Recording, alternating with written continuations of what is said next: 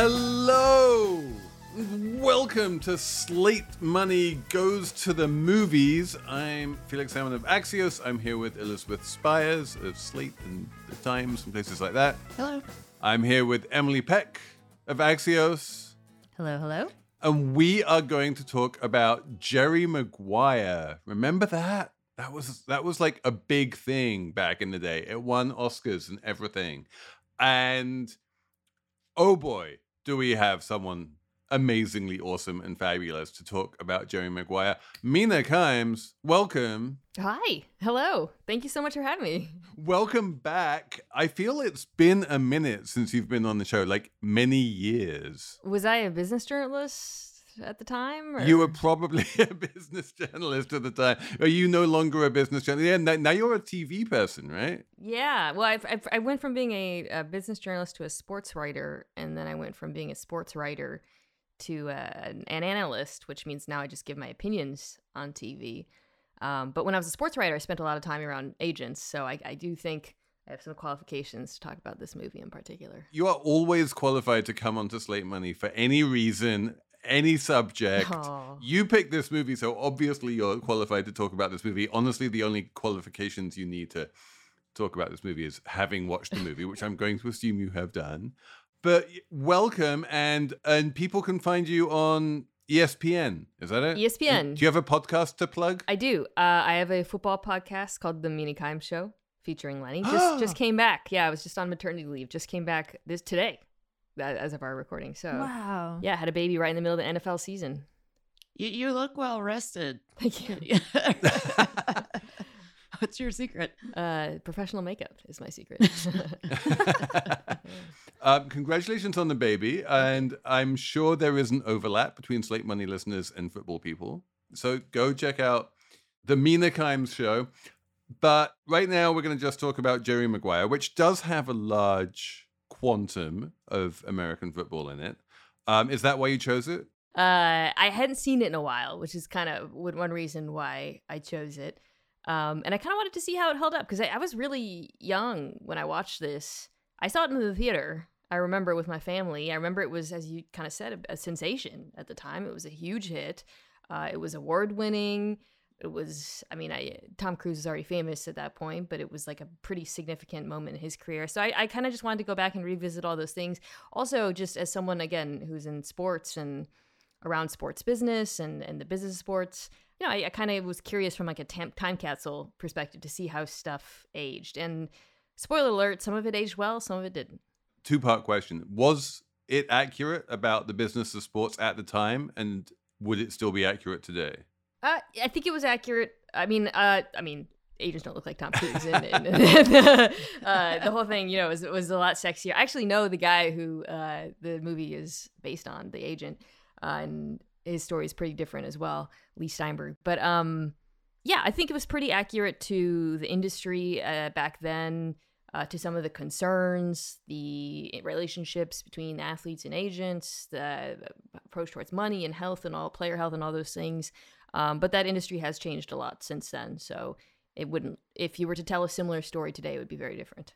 Should we give the 45-second recap of Jerry Maguire so people know what we're talking about? Do it, Emily. You're the queen of the recaps.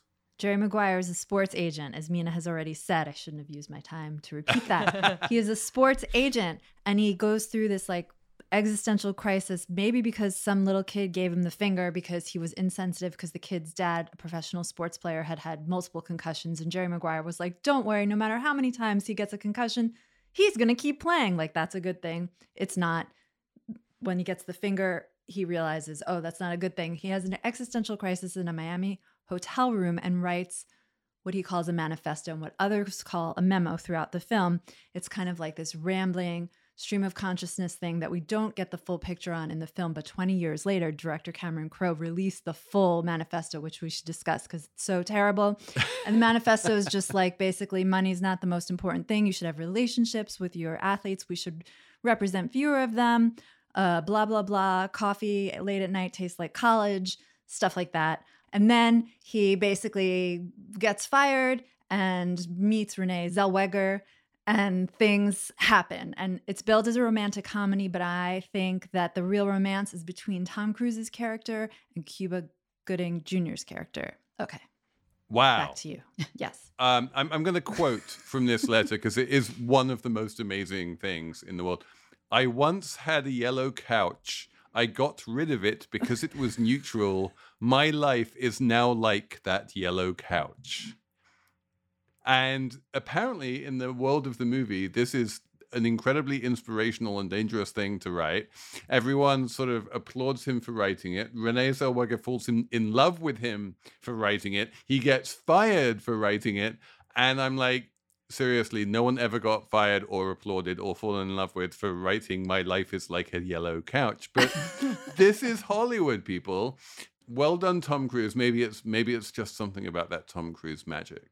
I think in real life, people who write manifestos are largely regarded as narcissists or slightly unhinged. So this portrayal of manifesto writer as romantic, hero. Doesn't he calls it a mission statement? Yeah, a manifesto. Statement. Yeah. I called it a manifesto. I'm sorry. Correction. Yeah. The purported message of the manifesto is we don't really care about our clients and we should care about them more and spend more time with them, which seems like a very unobjectionable thing to write. Mina, as someone who knows this industry, is this a tension in the industry that agents have too many clients and they don't spend enough time with them? That actually is a real tension, a real thing. By the way, yellow couch is not neutral. When you said that, I was like, that should have been the first red flag. That's yellow. Yeah, right? Exactly. Yeah. So a lot of agencies or agents start out. So some start out in like the CAA mailroom or one of the big three or whatever. But a lot of them who start out independent will start out with like one or two clients, and then they grow with them, and then if they choose wisely, they can get bigger. And then at a point, they either get much bigger and they run the risk of paying less attention to their clients, or they get bought out, and that sort of results in a similar dynamic. So I think that is a actual like pretty accurate representation of attention that is pretty persistent in the industry, regardless of whether you're talking about sports agents, Hollywood agents, or whatever. Well, and you mentioned the CAA mailroom. CAA stands for Creative Artists Agency. It is famous in Hollywood for representing Hollywood actors, probably more than one of the stars in the movie, and even Mina Kimes. It strikes me that one of the messages of the movie is that sports is very much, we've covered this on the show many times in the past, sports is very much part of the entertainment industry, that Tom Cruise is struggling to get Cuba Gooding the multi-million contract that he feels that he deserves, until Cuba Gooding does all manner of crowd-pleasing antics at the end of the field and jumps up and down and gets everyone to cheer for him, at which point the club is more or less obliged to throw millions of dollars at him because he's such a good entertainer. Felix, that is not an accurate reflection or summary of what occurs. Tom Cruise tells Cuba Gooding Jr.'s character, Rod Tidwell, he says, play with your heart, not your head. And then Rod Tidwell starts playing like amazing football. It's not his capacity as an entertainer. Playing the amazing football is what is entertaining, right? I mean, it's not because he does antics. Also, it's supposed to be like a championship game and he wins it or something. Right? It's their game to get into the playoffs. Yeah, and he has the big play at the end, and he's clearly concussed, which, by the way, that is the aspect of the movie that has aged worse, how they talk about concussions. That's every sports movie pre, 2009. What you just talked about, Emily, that they're this sort of how did he get the contract? That tension is, I would say, the single biggest tension that sports agents, NFL agents in particular, face, which is, do you accept the safe contract for less money, or do you allow your client to accept risk to their health because it's such a dangerous sport, bet on themselves, he has a great season, the bet goes well, but often it doesn't. And there's a scene that I actually think is probably one of the better scenes of the movie where they get the offer. It's very underwhelming from the Cardinals, and Jerry doesn't tell him what to do in that scene, which I thought actually was pretty accurate to how agents and players because it is such a personal decision. Do I want to risk my body for an entire season, or do I want to just take less money now? Yeah, and he even says that Jerry Maguire does say that, like, well, if he doesn't take it, he could get injured and then get nothing. And I was like, oh, which happens all the time. Happens all the time. It happens a lot. Yeah, I mean, this is a real. That's awful. Yeah, and this is a way in which a lot of NFL players' contracts are pretty cost controlled because they don't want to play them out. So teams are always offering them early extensions, knowing that they don't want to take the risk of not getting paid at all. Is it also realistic that if I do a good catch play thing at the end of a playoff game, then that will get me another $10 million? Well, as Emily said, it was the cumulative, I would say, of the season. But yeah, honestly, like, we have seen teams make those kinds of business decisions. It's not purely merit. So that is another element of the film that is a little bit accurate. Like, if he does have fan base appeal as an entertainer and a big play in a big moment, that actually can incentivize teams to stick with the player because, it sells tickets. Can you talk a little bit about what the agent's responsibilities are in this kind of job? Like, I remember the first time I had a meeting with a literary agent, I told my mom about it, and she was like, "Oh, like in Jerry Maguire?" And I said, "That's exactly, yeah." Well, my book agent is exactly like that. Wait, all of you have agents. I am the only one who is a free agent. I have nothing. Anyway, go on. It's not important. So what do they? In the movie, Maguire and Rod Tidwell are super close, and he shows up at everything he does. Like, where do the agent's responsibilities actually start and stop? If it's a guy who doesn't have many clients, he might actually do that, like show up a lot and be really involved in their lives to that extent. With your bigger agent, maybe with their big clients, they're more likely to act that way. So again, that is pretty accurate. His job is obviously to negotiate with the team and then try to help the client make the optimal decision. But again, because football is so dangerous, that's pretty fraught. Concussions make it fraught as well. You're constantly like, okay, do you want to X years? Well, could the value go up? You're calculating the market, all of that. I think an interesting tension that doesn't exist when you're smaller, like Maguire is in the movie, is sometimes because these agents, so there's like a few super agents in football, for example, who represent tons of guys, the biggest guys.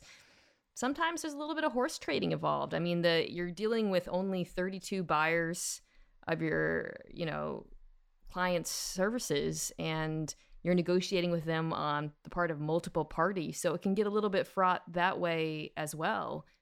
Right, because they might not go as hard for their clients because they have to come back and negotiate with the teams all the time, and the clients come and go.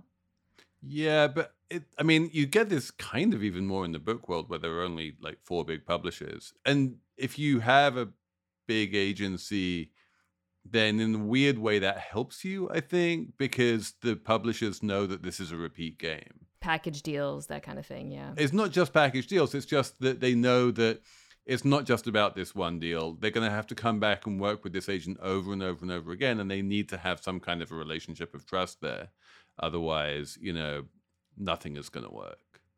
Another thing about, like, if, let's say, Jerry represented a bunch of slot receivers who all became free agents at the same time. If you're one of them, if you're Rod Tidwell, how do you think, are you sure he's advocating the most for you for a particular team? And so again, this all speaks to the mission statement and why there's a little bit of underlying truth to this idea of, like, when you get too big, it creates a lot of problems for the clients. And so I guess in the weird parallel universe of the movie, the reason why he gets fired is because there's some kind of an implication that they would have to downsize and represent fewer athletes. I never quite understood the purpose, like what they thought they were achieving by firing him. I found it to be really, that was like like a relic of the time, which you guys, I'm sure, remember in the 90s. We old Gen Xers, yeah. I remember movies like Fight Club and Reality Bites, like anti-corp capitalism was very simplistic, right? Like, and the messaging of this movie is very simplistic. His mission statement, it's so simplistic. It's just like, corporations are bad, capitalism is bad, the man is bad.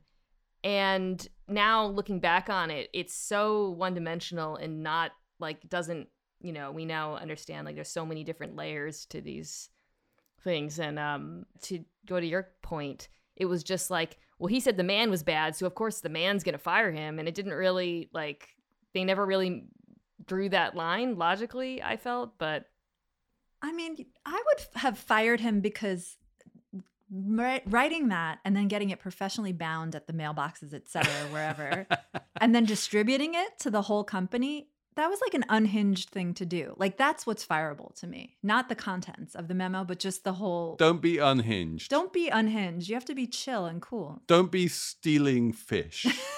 Although the mission statement was supposedly based on an actual memo that Jeffrey Katzenberg sent around that sounded kind of equally loaded with meaningless corporate psychobabble. And Have to love the work, Yes. he said in his memo. He was at Disney at the time, right? Yeah.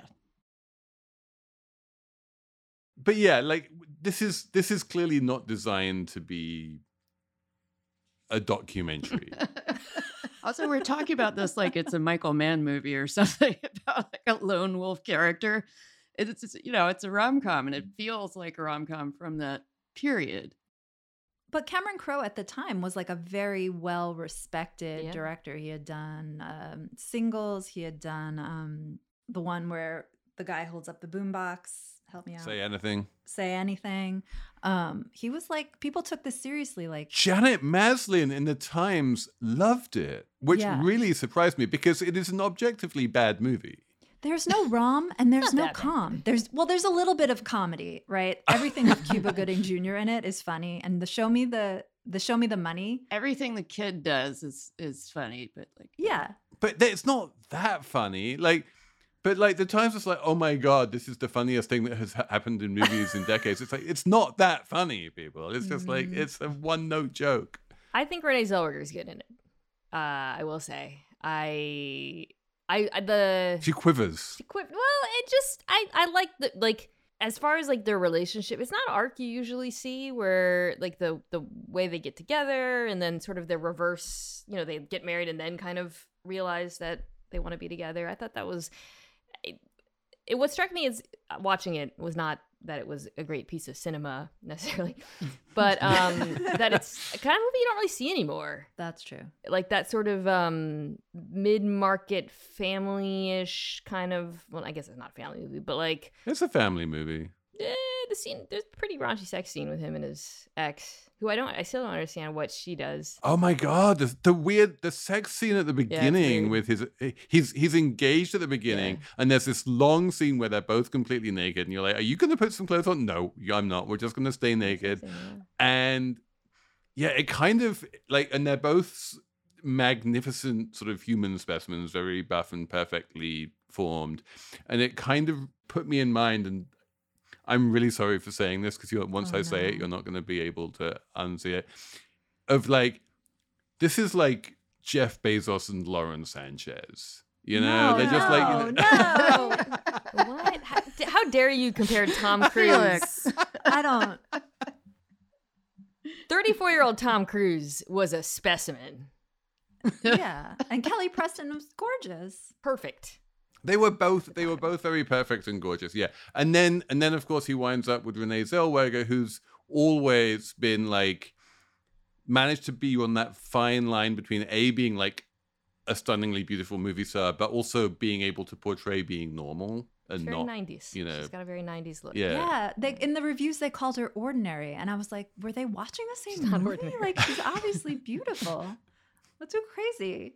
And also, why did she fall in love with his character? It's just because he's hot, right? That's really what it is. That's it. And he was Yeah, in I mean, Disney that's- Plus. I mean, charming. yeah. I don't. I don't know. Well, she falls in love with him because her kid gives him a kiss, and she's like, "Oh, now I need to love you because my kid loves you." He seems to. Why am I defending this movie and Tom Cruise? No, it's He just seems good. to It's really, really like her kid, and which I also thought was a kind of an interesting decision because the kid is never presented as like an obstacle or like the kid is a draw for him in the movie. Yeah. He wants to be a dad to the kid, and I think that's a big part of the reason why she falls in love with him. Like from the moment when they see each other in the airport, and he like helps her find the kid. I mean, the kid is speaking of specimens. Like, where the hell did they find that kid? Oh my god. Yeah, he was like his little hairstyle with the spiked hair all the time. Yeah. Jerry has more chemistry with the kid and with Cuba Gooding Jr. Like, there's really an arc with the Rod Tidwell character, right? Like at first he's just like annoyed and rolling his eyes at this guy, and he says, "Show me the money," and he's just like clinging to him because he's his only client. But by the end, I feel like they now love each other and they're really in each other's lives. And I was really struck by what a wonderful full arc they had. Whereas with Renee Zellweger's character, it's a good bromance. Yeah, it's a bromance, and I liked it. It's a better bromance than romance. Yes, I do think that is pretty accurate when it comes to like these lifelong relationships between sports agent. Like, a lot of them represent these guys from high school, or not high school, sorry, right when they well, now it's different because of NIL. They do actually work with them at a younger age, the college students, which is interesting. But they start working with them when they're like 22, and then a lot of them represent them for decades. Honestly, these are like really serious lifelong relationships, and it is someone who is an advocate for you in a way that no coach will ever be. No, like, there's this weird, like, they work for this 22-year-old, and they are their biggest cheerleader, their biggest fan. They're like, it's really, and I have been around these relationships and seen them. I think so I mentioned this is based on Lee Steinberg, who was an agent. I don't know if you guys read about it at all. He kind of famously, he was an alcoholic. He lost a lot of clients. He had a big comeback. He now represents Patrick Mahomes, who's the best football player in the world. And I believe it was based on his relationship with Warren Moon, who's the quarterback, who he represented for years. And I do think that's kind of interesting. Like, there's not really, it's a very unique financial relationship that it's hard to think of many things like that, where it's one person who works for, it's like a really loyal assistant sort of, but they need you to be really successful. Also, and this may be an impression I just get from Hollywood or watching movies about sports and, behind the scenes sports stuff, like in Moneyball or, the Winning Time series, which I thought was great. But in those films, the agents kind of have this relationship, not just with the athlete, but with their families, their spouses sometimes. Yes. And they sort of expect that the families are going to be part of the decision-making process in a way that I can't imagine any other thing that you would be agented for, where the agent knows that they also have to, butter up mom and dad or the spouse. How true is that? That's really true, and that's a really good point. I think that is something that differentiates sports from like probably a lot. I mean, if you represent like a young actor, obviously you have to deal with their parents, but something that is unique with sports, and especially football and basketball, although football is the one I know best, is these guys are like small economies. I mean, they are, a lot of people are dependent on them. You are typically dealing with their entire families, especially because, again, they start working with them at a really young age as well. And typically it is like they do have relationships with their parents and their uncles. And when you talk to, I can't even tell you how many times when I used to write about football players and I would deal with the agent, and they'd be like, okay, I'd be like, okay, can he be, I don't know, in Texas on Wednesday? And they'd be like, let me talk to his uncle or something. Like, they really is like, I mean it, like, it's truly that sort of relationship. And they know everything about them. They know like the darkest secrets. They know their mom's birthdays. It is a very unique relationship. When was the movie? Like mid-90s? So, yeah. 96. 96. In the past, 25, 30 years, however long it is, in the movie, he goes from being given a lowball offer of just, what was it, like 1.7 million over 3 years or something like that, and eventually getting like 11 million for the same amount of time, and that's high. What would the equivalent numbers be today? Okay, so I don't know exactly. I'd have to look back. I mean, I would suspect at minimum per year. rather than over 3 years. I'll just say he's a wide receiver, right? So the top wide receivers in the NFL, the very best, I don't think they suggest that he's like one of the best, but make over 20 million around there. And then that mid-tier is probably in high single digits through the teens per year, we're talking. So he's probably getting, for a 3-year contract, what a relatively normal wide receiver would get per year today. Yeah, so I could see, like, you know, like I said, 11 million per year might be, or even a little bit more if he's a really good player. But something that they don't address that is massive is NFL contracts aren't guaranteed. And that's really everything in football, is how much of it is actually guaranteed. And there's all these different kinds of guarantees. NFL contracts are famously misreported. So when you see a guy say, wow, he got like a 3-year contract for $30 million, but then you start digging through the actual numbers, it'll be like, well, but this is only guaranteed for injury, and this is a roster bonus, and da-da-da-da-da. And that matters, of course, because as I was saying earlier, if you get injured, you might only see a small portion of that. Right, because that was the stated reason to take the lowball contract, because the implication was at least that 1.7 million is guaranteed. But you're saying that nowadays, maybe back then they were and now they're not. Like, oh no, this is not. So, but even back then, that 1.7 million wasn't really guaranteed. Yeah, football's unique in the lack of guarantees. So what is Jerry Maguire's cut then? 10%? No, much less. Yeah, football contracts, I think agents usually take like 2% or something. Oh, tiny. It's because the numbers are pretty large. I mean, like, you know, we're talking like a quarterback. So like, you know, a quarterback might be like I think the last one was 260 million. I forget, but it's a lot of money. And then the guys who represent them represent a lot of people. And then did they get the same percentage of all of those shoe deals and all the rest of it as well? No, that's actually different. Yeah, so there's different percentages sometimes for marketing, and it's different from the salary. Salary, I think, is usually the lowest of the buckets. But again, and there's a thing happening now too, by the way, where increasingly in sports, this isn't super common yet, but some athletes have started to represent themselves because they don't want to give that 2% away. And there's a lot of debate over how effective that is and whether they've done a good job. And obviously that debate is informed by anonymous sources who are agents. But, you know, it's complicated because the contracts are complicated. But some would say you just need a lawyer and just take the last guy's deal and add 5% to it. I have a couple questions about football. I was surprised at how sort of crunchingly negatively the sport seemed to me to be portrayed. There's a lot of pain and concussion, and football as a sport does not come across well in this movie. But maybe that's just me watching it in 2023, and in fact everyone just saw all of these men like running into each other in high speed and went, oh yeah, that's football, we love it. Well, I think I agree with you, but I think if like the tension of the movie is this guy taking a guy who plays a position where they keep talking about he takes hits over the middle of the field, so he's a slot receiver, so like certain players get injured more than others, and it's implied that he is the type of receiver who takes very punishing hits. And that's sort of the tension of the movie, is like, is this guy going to make it through the season so that not only he can get generational wealth, but this Jerry Maguire, more importantly, into the movie, right? Jerry Maguire can have a sustainable business. And Jerry Maguire's adoptive kid, because that's the one who really matters. Yeah, because if it was, right, their whole relationship is contingent on the business surviving. The business surviving is contingent on Rod Tidwell not getting concussed and like not getting paid, right?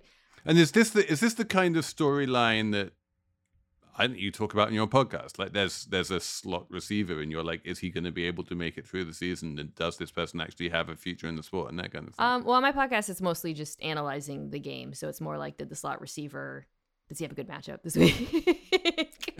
But we talk a little bit. I talk about contracts a lot. And, what happens in this movie, a guy betting on himself, that is something we would talk about. And, it is something that plays out all the time in the NFL, sometimes to great reward for these guys, and sometimes it doesn't work out. And the other very, very important question that I have about American football and American football players as portrayed in Jerry Maguire, the movie, are they all that astonishingly hairless? There's like no body Troy hair Aikman's anywhere in the this movie. movie. Drew Bledsoe's in it. There's some. Oh my gosh! Now I'm thinking about all these cameos. Must have just gone over your head. There's some really famous people in this no movie. idea. doesn't know who any of these people are. Al Michaels is in it. Frank Gifford. Which that makes it interesting because like you said, it's not the best portrayal of football. So I didn't recognize Al Michaels. I like Googled it. Like, is that really Al Michaels? Because he looks so yeah, different. you look different.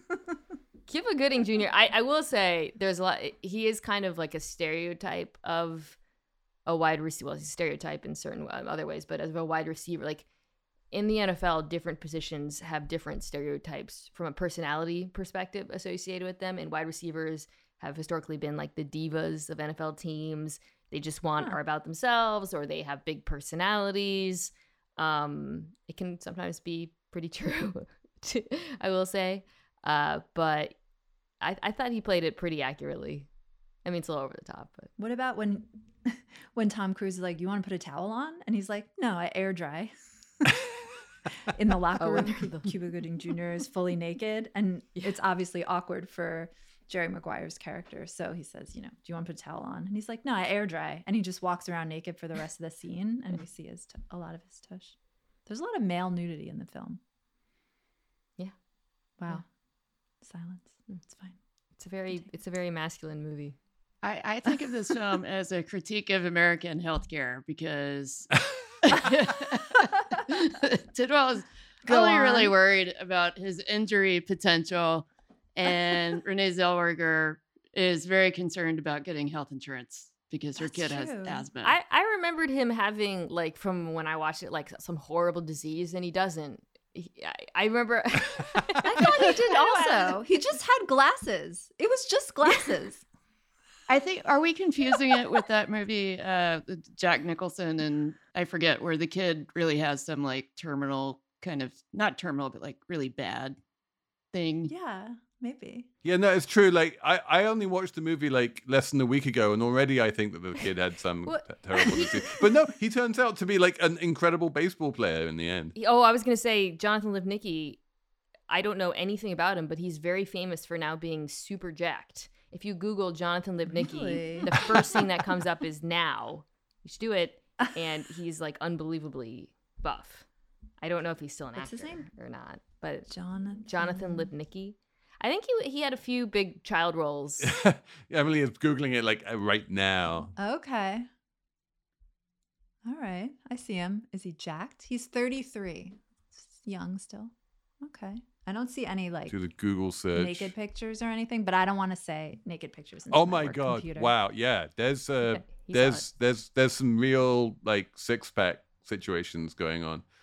New York Daily News headline: Jonathan Lipnicki, former child star from Jerry Maguire, debuts shockingly muscular body. I love the idea that you can debut a body. How's your body? Have you debuted your body yet? Bonnie Hunt's really good in the movie too, by the way. Speaking of 90s icons, the sister. I thought that was Stockard Channing because I got my years wrong, but she does look Oh, a lot no. like Stockard Channing. Bangs, kind of, yeah. No. But she was good. I like. There's some her, real the sister. 90s stalwarts, like Jay Moore as Bob Sugar is pretty solid in it. Great name. Yeah. So explain where this comes from. It seems like such a weird conceit, right? Like, I'm going to make like a bro-ish American football sports movie with a triumphant comeback and big win at the end and everyone's happy, and then sort of mix it up, combine it with a very formulaic rom-com.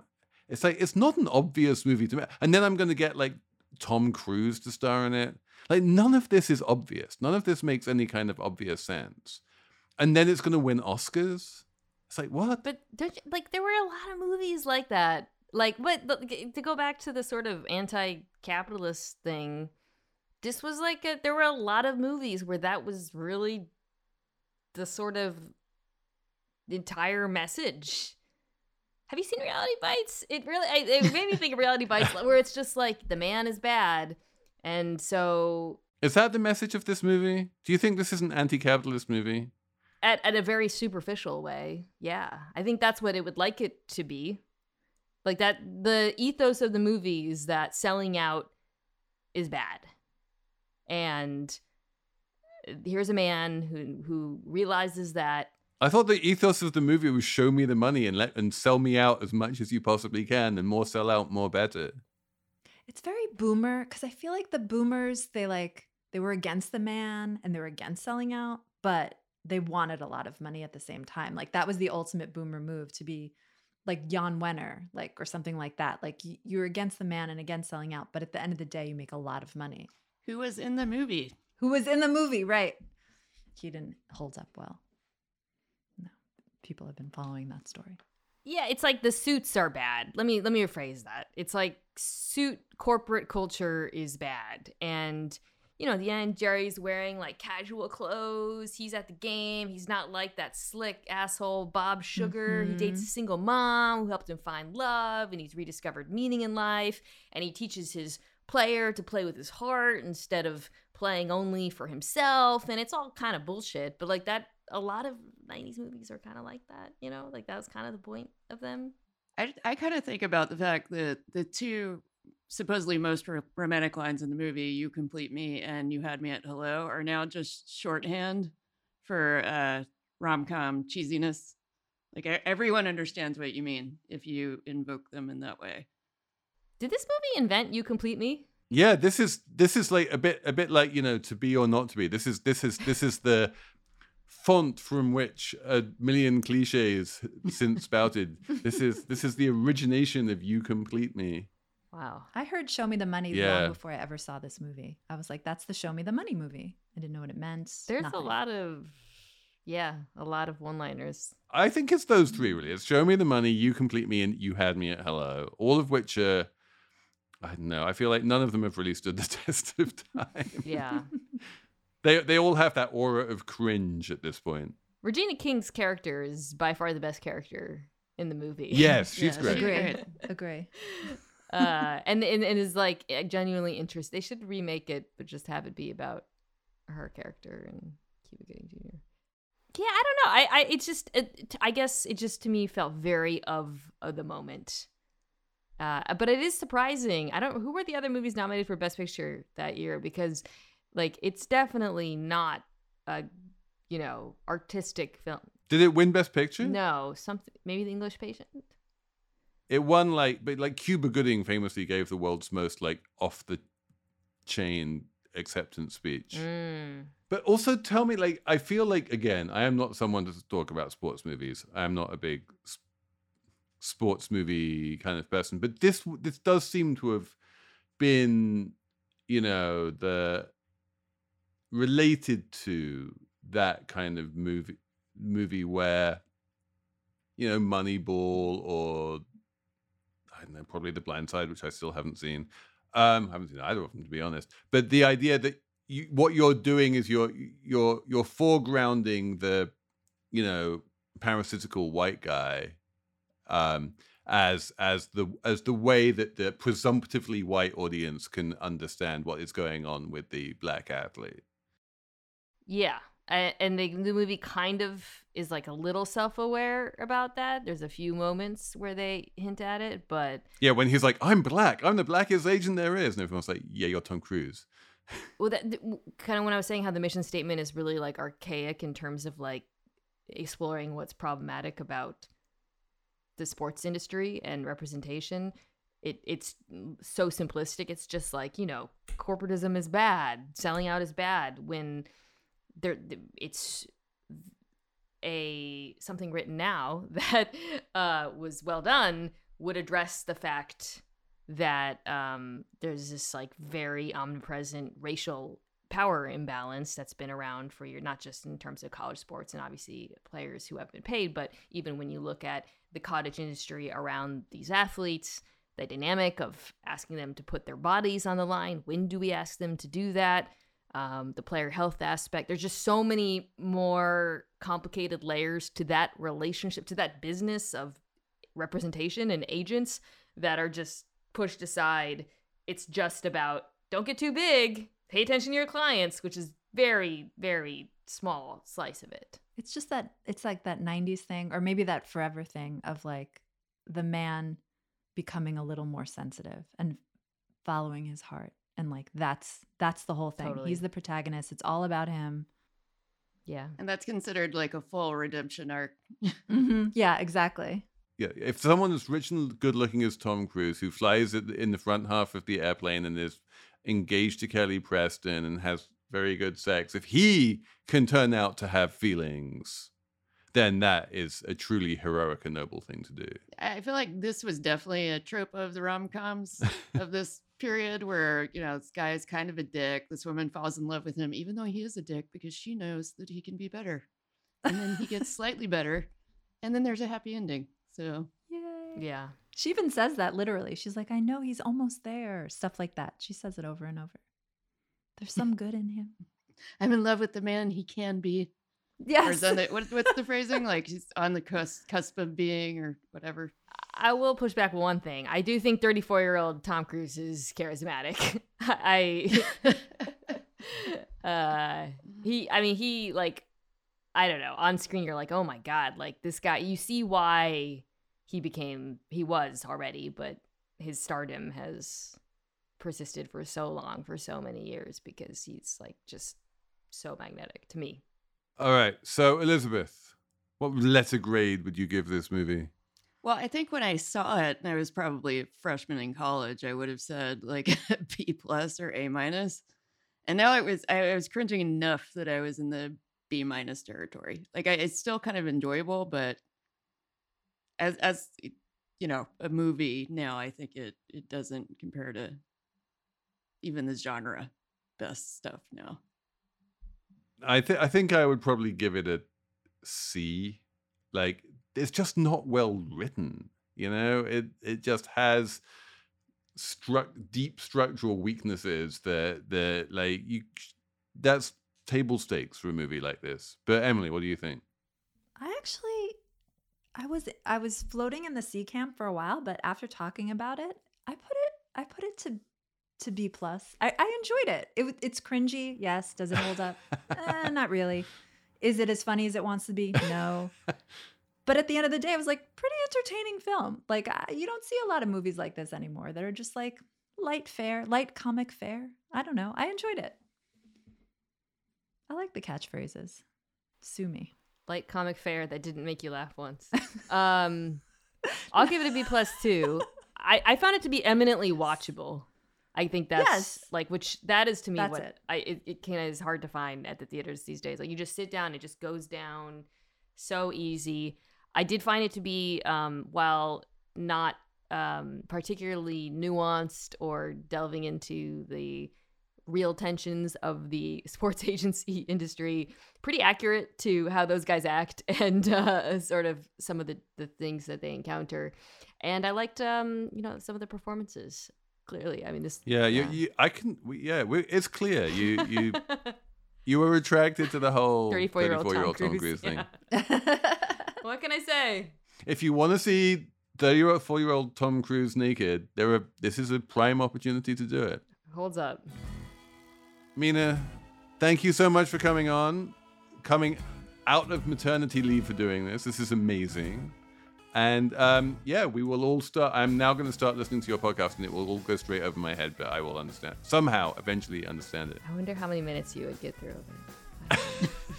So thanks for coming on, and thanks for emailing us, slatemoney@slate.com, and we'll be back on Saturday with a regular Slate Money.